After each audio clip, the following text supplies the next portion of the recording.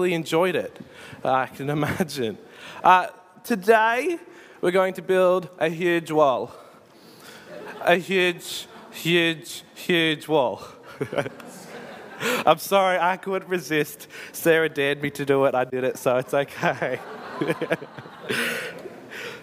As I mentioned earlier, today we're going to be continuing our series in Nehemiah, looking at the idea of being kingdom builders. Nehemiah is a wonderful story. It really, really is. It's filled with twists. It's filled with visionary leadership. But also, as we're going to touch on today, a little bit of heartbreak and letdown. Not to give any spoilers for the rest of the series, but we'll see from his story that being builders of God's kingdom is so vitally important, that we would build for the glory of the Lord. Today we have reached the point in the story where they have rebuilt the wall already and they're talking about how it was done. So we're getting glimpses of how it was done. And as we look to the story and to the surrounding context, we will actually really learn the place that Nehemiah holds in our Bible. It's not simply just a story of a wall being built. There's a bit more to it. See, Nehemiah shows us the immeasurable importance of building for the glory of the Lord. And my hope is that I would encourage each and every single one of you to ask yourself every morning, how will I build God's kingdom today? And with that effort, I might need some prayer for that. So let me pray. Lord God, I thank you so much for your word. I thank you so much that this is something that what we're going to cover today is something that we can read and that we can be refreshed from. But a story like this also invites us into the very Bible itself. It invites us to build your kingdom. Just as there have been builders in the past, we too are builders now. Lord Jesus, I pray that you would speak through me. I pray, God, that it would be your words and definitely not mine. I pray, God, in all things that we hear from you. Amen. Amen. So I'm going to do a little bit of context today to get a surrounding understanding of what's going on for when the wall's being built. You see, it's very, very, very easy to kind of get swept up in the story of Nehemiah and to miss some of the warnings, maybe some of the failings, and some of the wrongful attitudes in this book. And that's why context is so important. You see, the big take-home from Nehemiah isn't just Nehemiah's visionary leadership or the fact that nations came together to rebuild the wall. No, the take-home from Nehemiah is that no matter how great your leader is, no matter how great the wall is, no matter what you do, if you don't do what you do with the right heart, it will not stand. That is the place of Nehemiah in our Bibles. Let me explain. You see, Nehemiah is very, very, very closely related to the book of Ezra. And if you look in your Bibles, it's the book just before it. Many scholars believe that they had the same author, that perhaps Nehemiah wrote both and Ezra took some credit. Perhaps Ezra and Nehemiah worked together and wrote the books. Or maybe it was Ezra that helped Nehemiah write the books. Something like that. But they were supposed to be one book, not two. And so to understand this, we're going to have to understand Ezra. So I'm going to fly through this.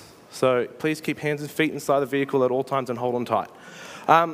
Ezra begins with the story of Zerubbabel from chapters 1 to 6 in Ezra.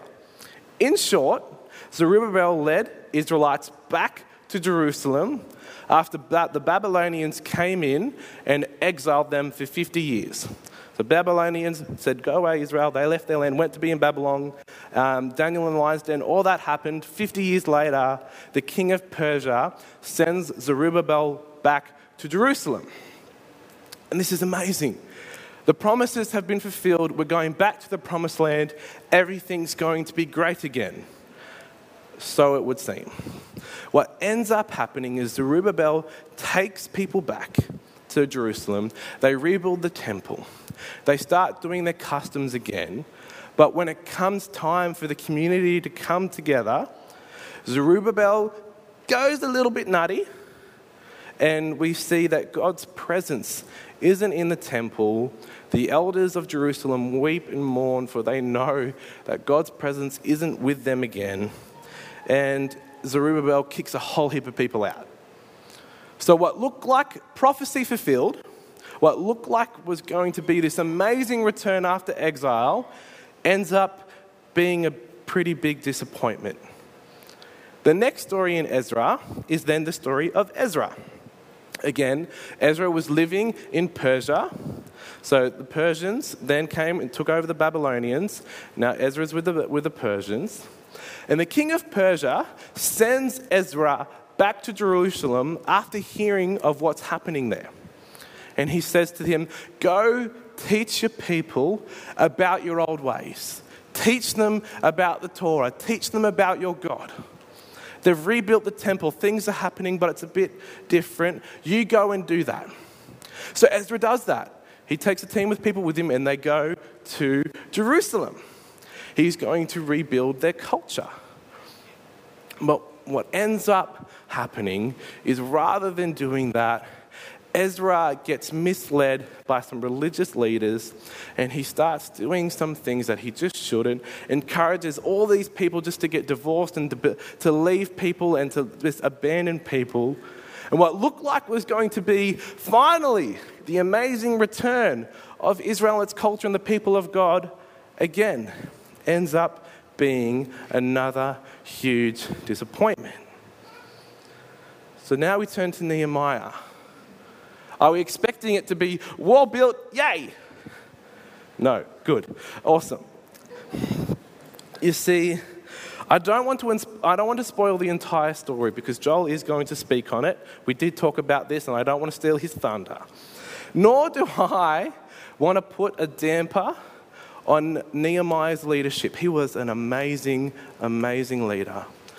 The builders that they built the wall did amazing, amazing work. Don't hear anything against that. But as we dive into our text, we must remember two things. It's a wall that they're building. It's not a metaphor for church. It's not a metaphor for Christian life. They built a wall. Number two, the lessons that come from Nehemiah will come from Nehemiah's leadership. And they will come from the hearts and the attitudes that the Israelites had in building the wall, in building what they were called to build. As I said, we won't learn anything from a wall, but we will from the people who built it and what they did and then the hearts that they had, both good and bad. And so to frame this whole sermon, I want to ask the question, how was the wall built? I'm going to answer that question for us this morning, and hopefully there'll be something in there for us. You see, firstly, the wall was built by Nehemiah's visionary leadership that united them to build. Our text today said it beautifully. And I love this text because it says it so clearly. Above the horse gate, the priest made repairs in front of his own house. Next to them, Zadok, son of Immer, made repairs opposite his house. Next to him, Shemaiah, son of Shechaniah, the guard at the east gate, made repairs. Next to him, Hananiah, son of Shelemiah, and Hanan, the sixth son of Zalph, repaired another section. Next to them, Meshullam, son of Berechiah, and it goes on and it goes on. Next to them, next to them, next to them. Nehemiah was able to unite the people to build the same thing next to one another. That's why I wanted to read that passage today, just to see how clearly that he led them. That was one too early. It was amazing the way that Nehemiah was able to rally the people together to build this wall. So commentators have no doubt and no trouble agreeing that he was an amazing leader. And so, to learn from him and to get really, really practical, I have 6 key lessons from Nehemiah's leadership. How much of a youth pastor do I sound like right now? Number 1, Nehemiah had vision. Vision, I find, is so important. You see, vision for me is like a car trip. And you're going on a holiday, okay? When I was probably, I think, 8 to about 15, our family used to go to Yamba all the time. It was our place to go on holidays. Anyone ever been to Yamba? Anyone been to the Blue Dolphin? Yes, lovely place. It was a 5-hour drive, if I'm remembering correctly. I have no idea if I'm honest. It just felt like forever. 6 hours? 6 hours. Solid drive. And what would happen is we'd all get in the car. We would have the really old school laptop that would play movies for the kids, so we were entertained. Okay? And we're in the car. We're on our trip. We're going along. Dad's driving. I used to sit in the right seat, middle, back. That's where I was. And so, for me, vision is like a car trip. The vision that we have is where we're going. It's Yamba. It's the Blue Dolphin. It's the yabby pumping we're going to do so we can go fishing. It's the cricket in the middle of the caravan park. That's our vision. It's what we're expecting to do when we reach the destination. You see, Nehemiah had this. Nehemiah had this sense from God that he was going to rebuild the wall of Jerusalem, and nothing or no one was ever going to stop that. You see, vision enables you to see where you are going, why you are going, and if you've done it correctly, and how you will get there. In your lives, as we lead ourselves, let us learn from Nehemiah and have vision for ourselves. If I ask the question to you this morning, how many of you have a vision for your life? How many of you have written down that vision for your life? How many of you take active steps towards that vision? You see, the amazing thing about vision is like a holiday. You get to the holiday, you enjoy the holiday, then you go back and you have another vision of where you're going. It is never, ever too late. You can never have too many visions for your life. So can I encourage you in that? In our church, we follow the vision that Joel has found for us. Joel is currently leading us in the vision that we would be a loving church, knowing and sharing the life-changing message of Jesus. That in everything that we would love one another. Joel has this picture that we would be such a loving church, that we would know the life-changing message of Jesus, that we would truly accept it and then share it with everyone. I wasn't here when he came up with that vision or what the process was for what that was like. I'm sure he did it with each and every one of you. But can I ask you this morning, how are you personally going to make that vision a reality? How as a church can we get on board with that vision? You see, it's great that Nehemiah had the vision for the wall, but he needed the builders. You see, number 2 is that people followed him in his leadership.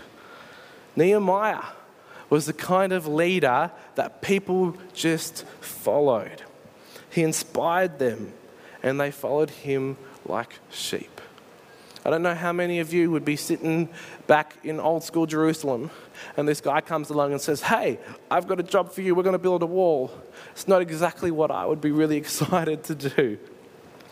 But people followed him. As Christians today, we can learn from this obedience to be leaders that follow and to follow leaders placed by God. You see, we are very, very lucky to have many, many leaders in our church here today. And we are called to follow them as they follow those who lead them. As I'm sure they then follow Joel's lead, who is following Jesus' lead, who is following the lead of our Heavenly Father. We are all called to lead and we are all called to follow. We're all called to follow Trevor as he leads us in worship. It's not simply him singing and having a good time. He is going to a place of worship and calls us to follow him. That's how it works. We are called to follow Sarah's lead as she is being hospitable in our church to our community and neighbours. We are called to be hospitable and follow her in the kitchen whenever she needs help. And we are called to lead ourselves. Friends, as I said before, we have only 2 deacons and 2 vacant leadership positions in vision keeping. Can I encourage you to be people who step up and lead, to have people follow you? I believe in every single one of you. I believe that the Holy Spirit is inside of you, as I said before, that there is no one in this church who is incapable of leading. And if you are feeling called to that, I say to you again, follow the lead of the Holy Spirit on your life and step into those things. I implore you, step into the call of God on your life. Follow Him. You are built for something. You are built with a purpose. We are given gifts. We are given talents. And we're given passions and desires, and we are called to step into them, not out of obligation, not out of a thirst for leadership, but because the life that you have has purpose from God. He made you for something, and He wants you to do it. Number 3, he was anointed. Leaders are anointed. And when we look at Nehemiah, we can see his anointing through his effectiveness. See, Nehemiah was called by God, as we heard a few weeks ago, to build the wall. God inspired him and anointed his leadership. Samuel anointed David to be king of Israel. I think you'll agree with me that David's rule was anointed.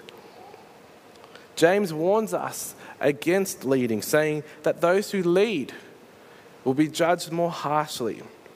And there is evidence all throughout Scripture that leadership comes with anointing. You see, not to talk about myself too much, but I can remember what I think was the times that I was anointed for leadership. You see, I was about 15 and I was at this camp and we were praying, and I remember the speaker was talking about prophecy, and he was talking about the Holy Spirit. And I was sitting in the front row, and he stopped and he said, there's someone here tonight that God's saying tonight's the night. Very vague, and no one knew what it was, but as clear as anything, I heard God say to me, tonight's the night. And so I thought, ooh, that's me. And then the speaker said, if that's you, I want you to stand up. And I stood up, and as soon as I stood up, I felt God's presence like I never had in my life. People began to pray for me and prophesy over me. It was the most amazing experience of my life as that happened. And I feel as though God was saying then, I had no idea. I still wanted to play cricket for Australia. But I felt like He was saying to me, you know what, something's going to happen in your life. And a few years later, I was at Bible college at Hillsong College, and we were sitting in a chapel service. And it was the end of the year, and the speaker was really inspired, and he drew all these lines around the hall.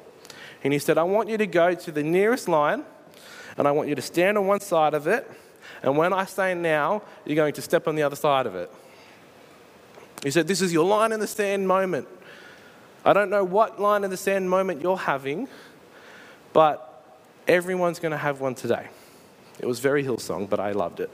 And so what happened was I went to the line and I thought, oh, well, what's going to happen now? And as I stepped over, God said it's time for ministry. You see, I had been in the midst of burnout. I had no idea where my life was going. I didn't make it playing cricket for Australia. I was here at Hillsong doing more than I should. And Claire had been inspiring me to think about being a youth pastor. And within a month of doing that, I had a job in ministry. You see, I truly, truly believe that leaders are anointed. And I want to ask you, have you been anointed for leadership? Have you ever asked? Have you ever thought about it? Have you ever thought about the fact that we're all anointed with the Holy Spirit? The Holy Spirit dwells within each and every single one of us. That we are all leaders. That we are the priesthood of all believers, empowered by Him. Number 4, he was honouring. In the first verse of chapter 3, commentators note that Nehemiah started off his record with the high priest to show honour to those who were most important. Now, whilst we don't agree with honouring people because of their position, in some ways I think in our culture we have lost the sense of honouring.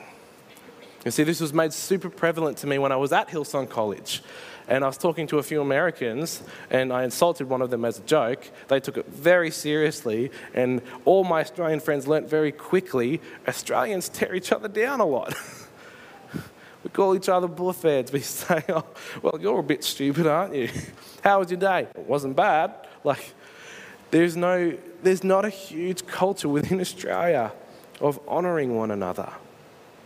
Simply put, to honour those in leadership, in my opinion, is to simply recognise that God has placed them there for a reason.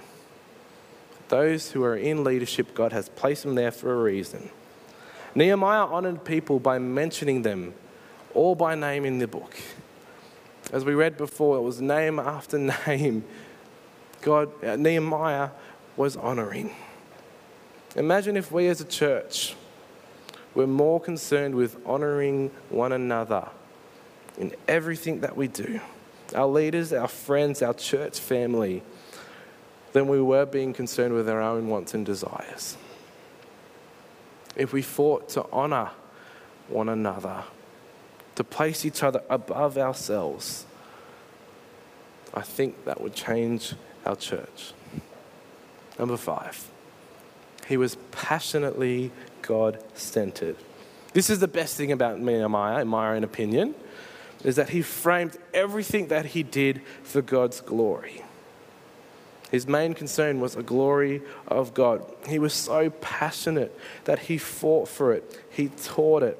He pretty much leaked it everywhere. I want you guys just to imagine for a second Nehemiah talking about the vision God gave him for building the wall. You see, I get this picture that Nehemiah was sitting down. He was waiting to be serving food to the king. And God just gave him this vision. He heard about Jerusalem. My heritage is in ruins. This is God's city. How could it be in ruins? And he's thinking about it for a few days, and it makes him so sad and downcast. And God just slowly but surely bubbles up this passion for it within him. You see, as Joel said a few weeks ago, from the moment that God put it on his heart to when he actually asked the king, a month went by. So he had a month, maybe of summoning up the courage to ask him, but a month of pondering this vision. So when it came to time to ask the king, he was so passionate that I'm sure the king just let him go out of that sheer anointing and passion on his life. And so then he leads back an army and people all the way to Jerusalem. He's rebuilding the wall of God. The city of God will have walls again. It'll be a strong city. He was so passionate.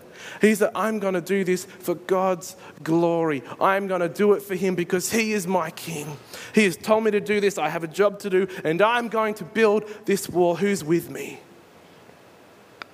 Imagine if we were that passionate about the call of God on each and every single one of our lives. Every single one of you has a call on God for your life. And it's not over yet. Every single one of you has that.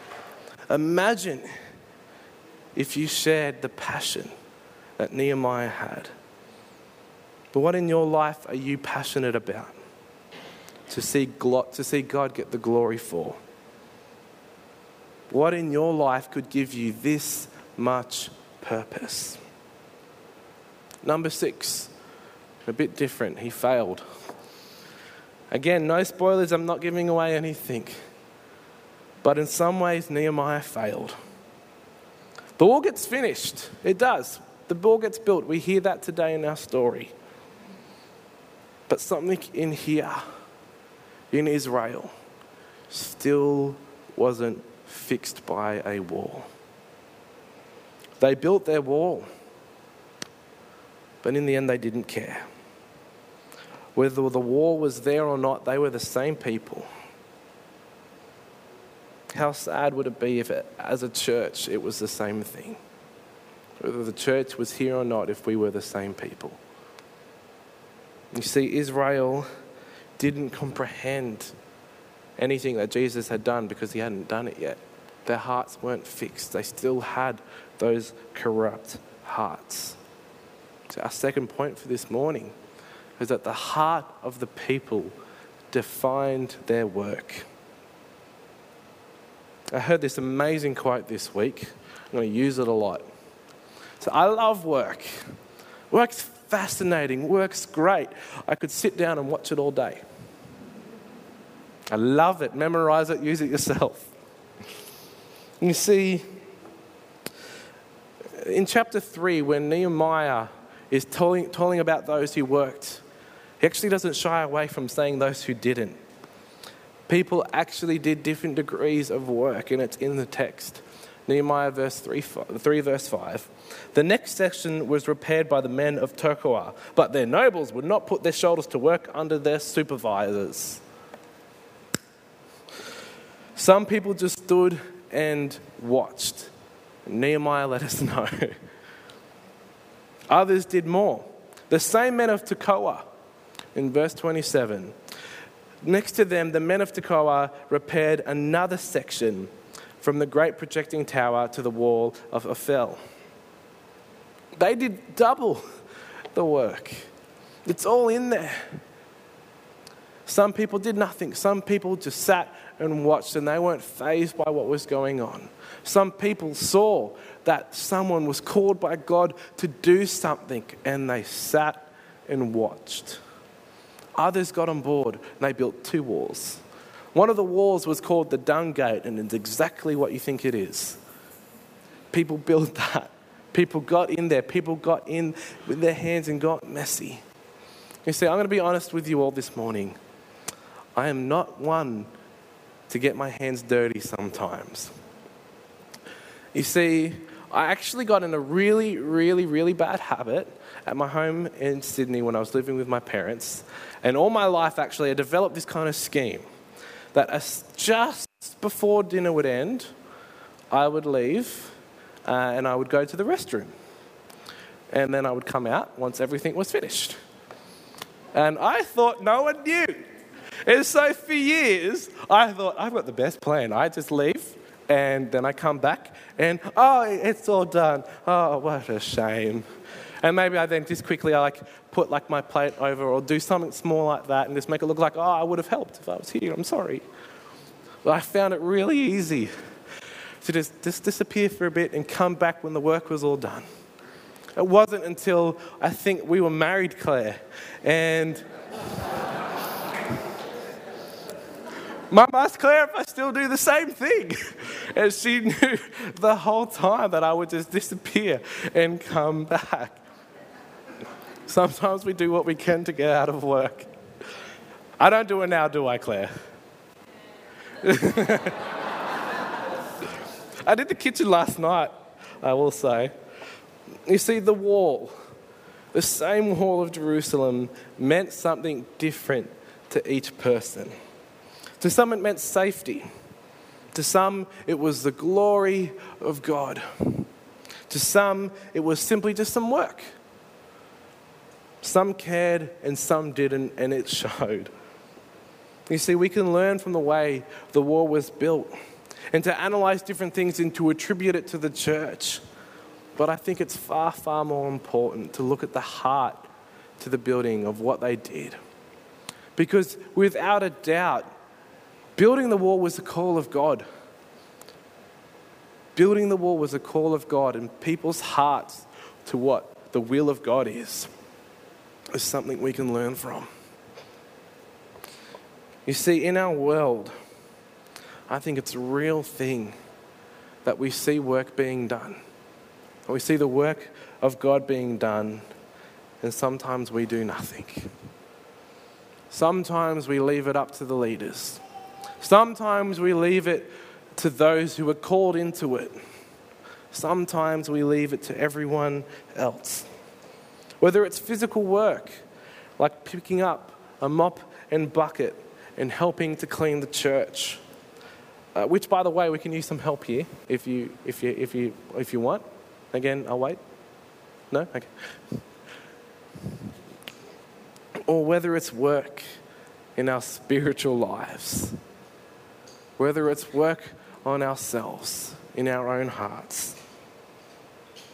So I'm going to ask you this morning, what are you doing? Why are you doing it?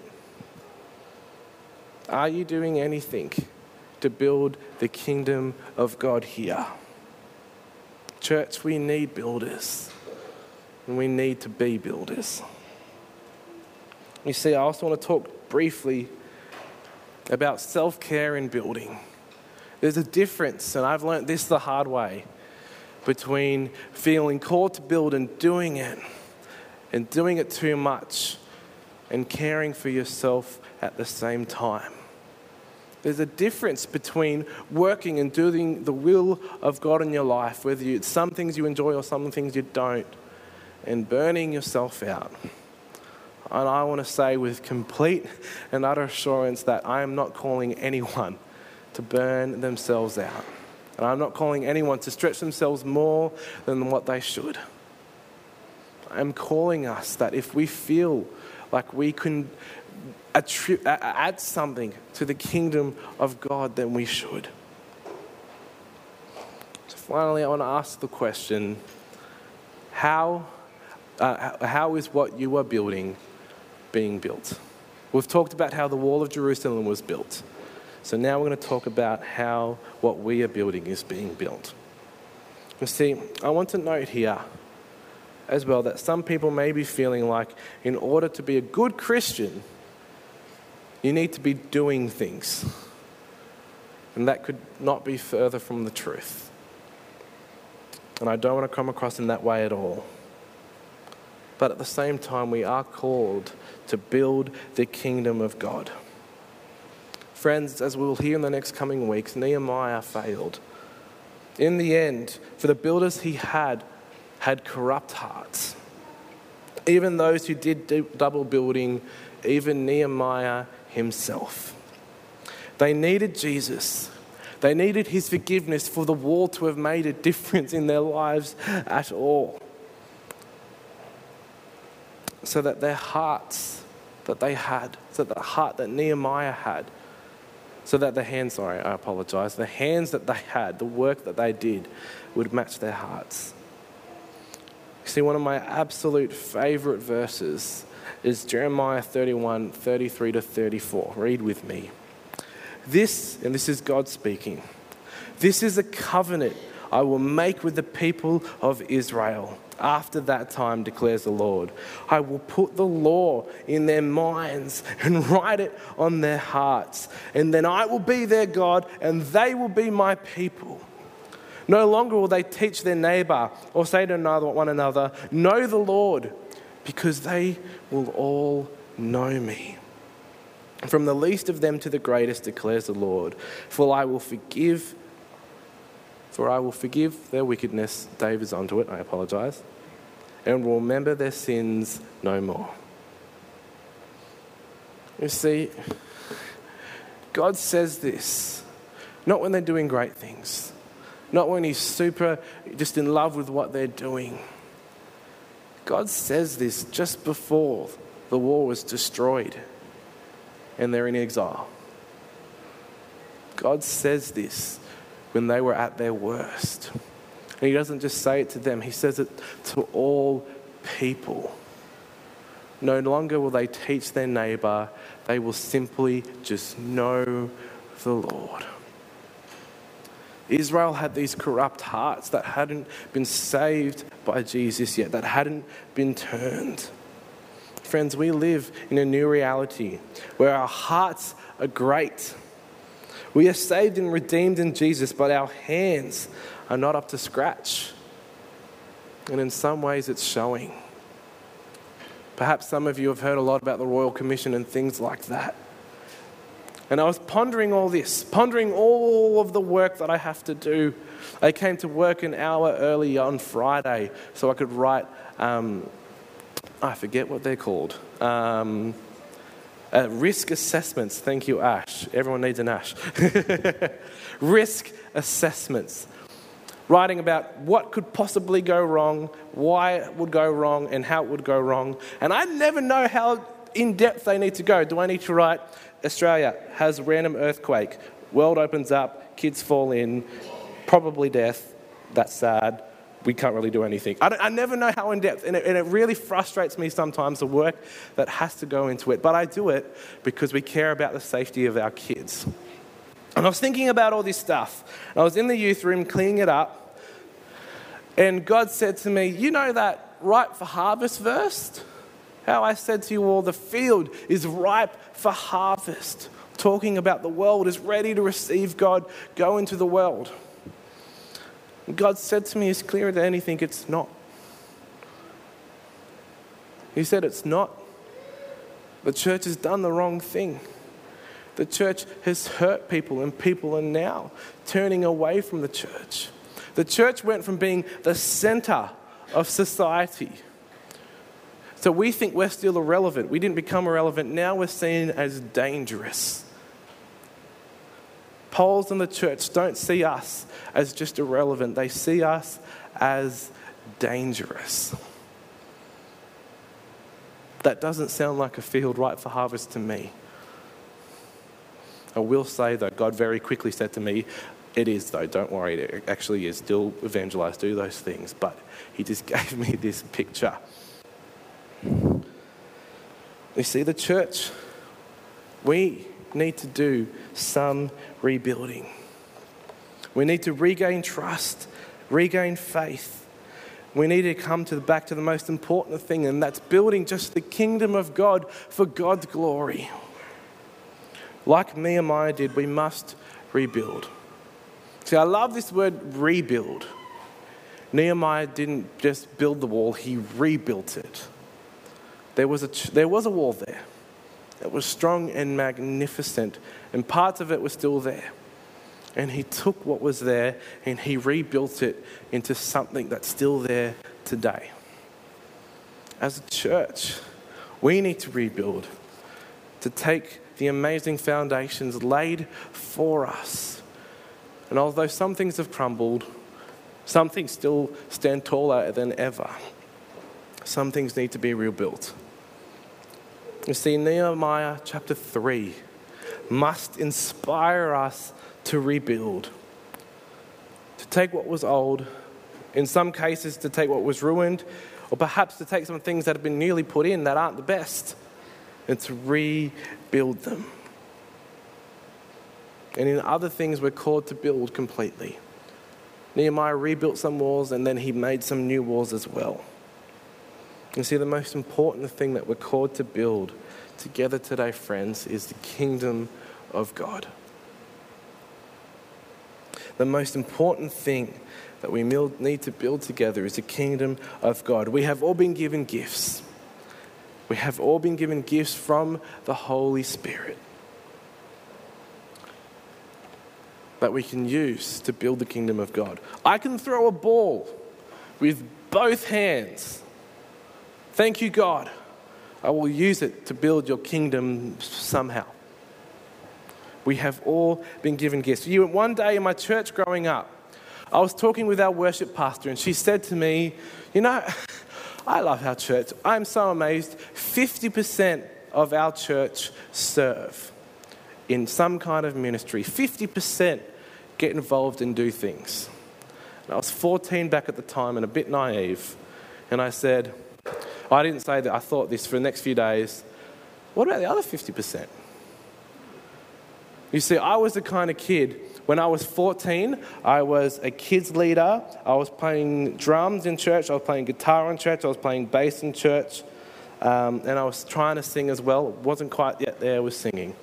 I loved serving in the church. I did communion talks. I did everything that I could because I discovered the joy that it is to use the gifts given to me by God to serve the church, to serve my community, to help the community gather together and to see God's Spirit. And so I thought those other 50% of people shouldn't be serving because they have to. I was sad for them. I thought, but they're missing out. They're missing out on the joy that it is to use the gifts that we've been given by God. As I grew up, I discovered I had gifts in prophecy and discernment and things like that. And the joy that I get from being able to speak God's word to people straight from Him is one of the most amazing experiences that I've ever had. I encourage you, you have physical gifts. You also have spiritual gifts that you are called to explore and use and grow in. I am more than happy to pray with you, to seek your spiritual gifts if that's something you haven't explored. I am more than happy to run a workshop on prophecy or whatever it is if we have prophets in the room. I'm sure there are many other leaders in our church who are willing to share their gifts that they have. We have a Thursday night, once a month, worship training session where we all come together and we learn a new song and people come and learn new instruments. I think Jaden learns 5 new ones every time we do it.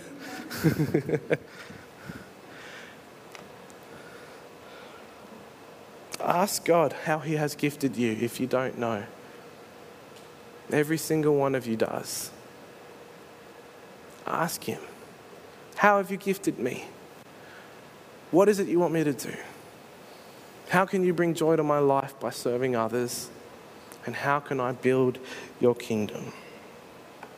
Yeah, I never was a singer growing up.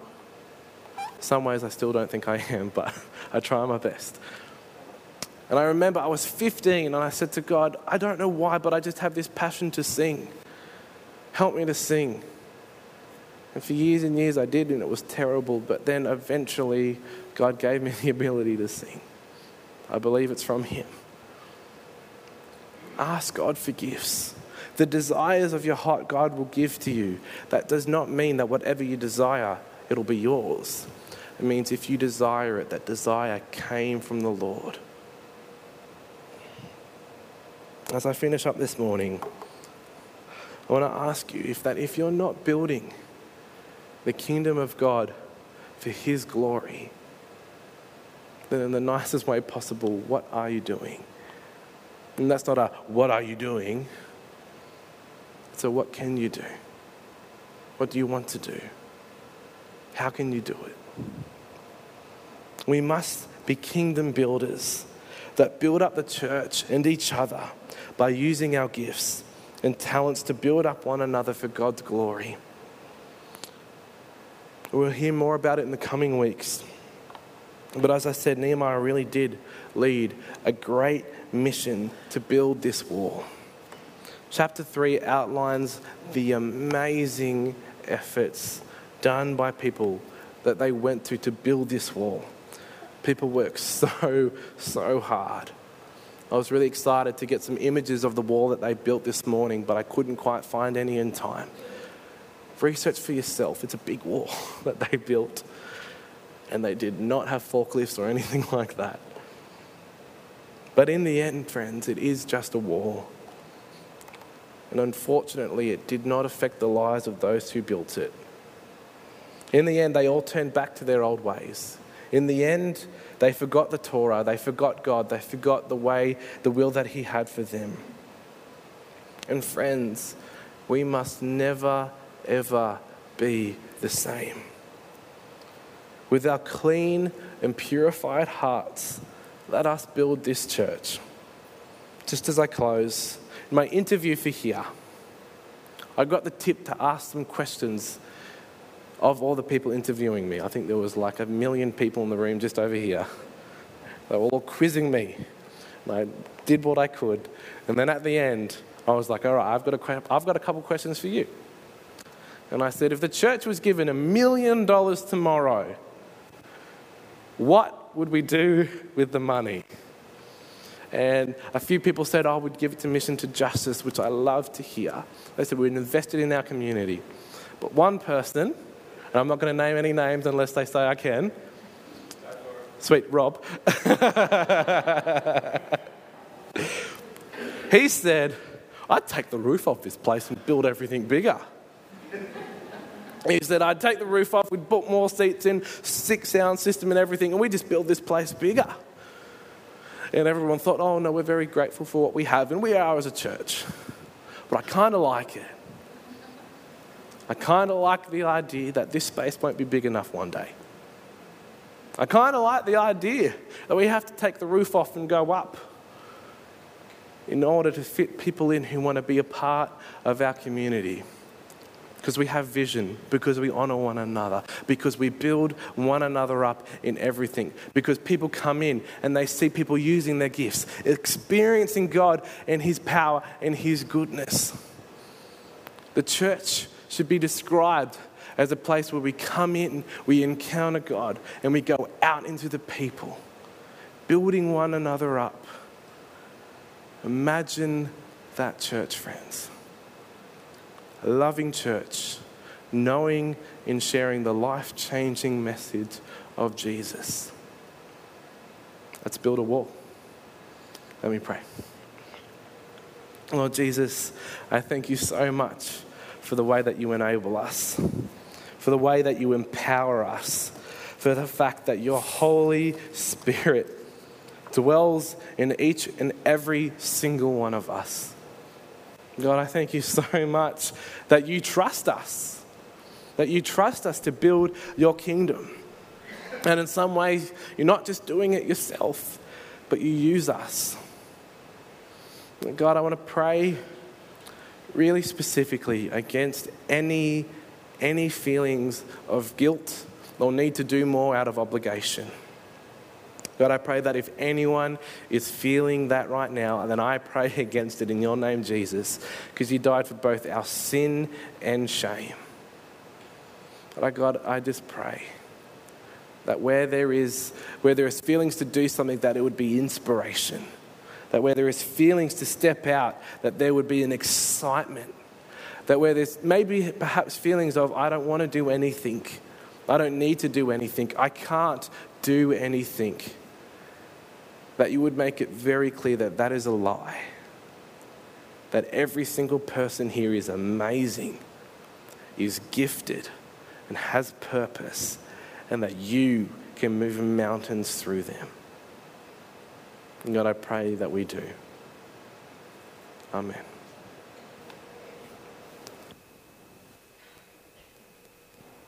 Thanks, Jack. Well, we're starting the building project next week. Rip the roof off, do you think? Well, let's conclude today singing this song about our great God. No, we worship a great God, so we're not doing this in our own strength, are we? You know, we're not leaders. We're not building just in our own strength. We're doing this in God's strength. So let's worship Him as we finish up.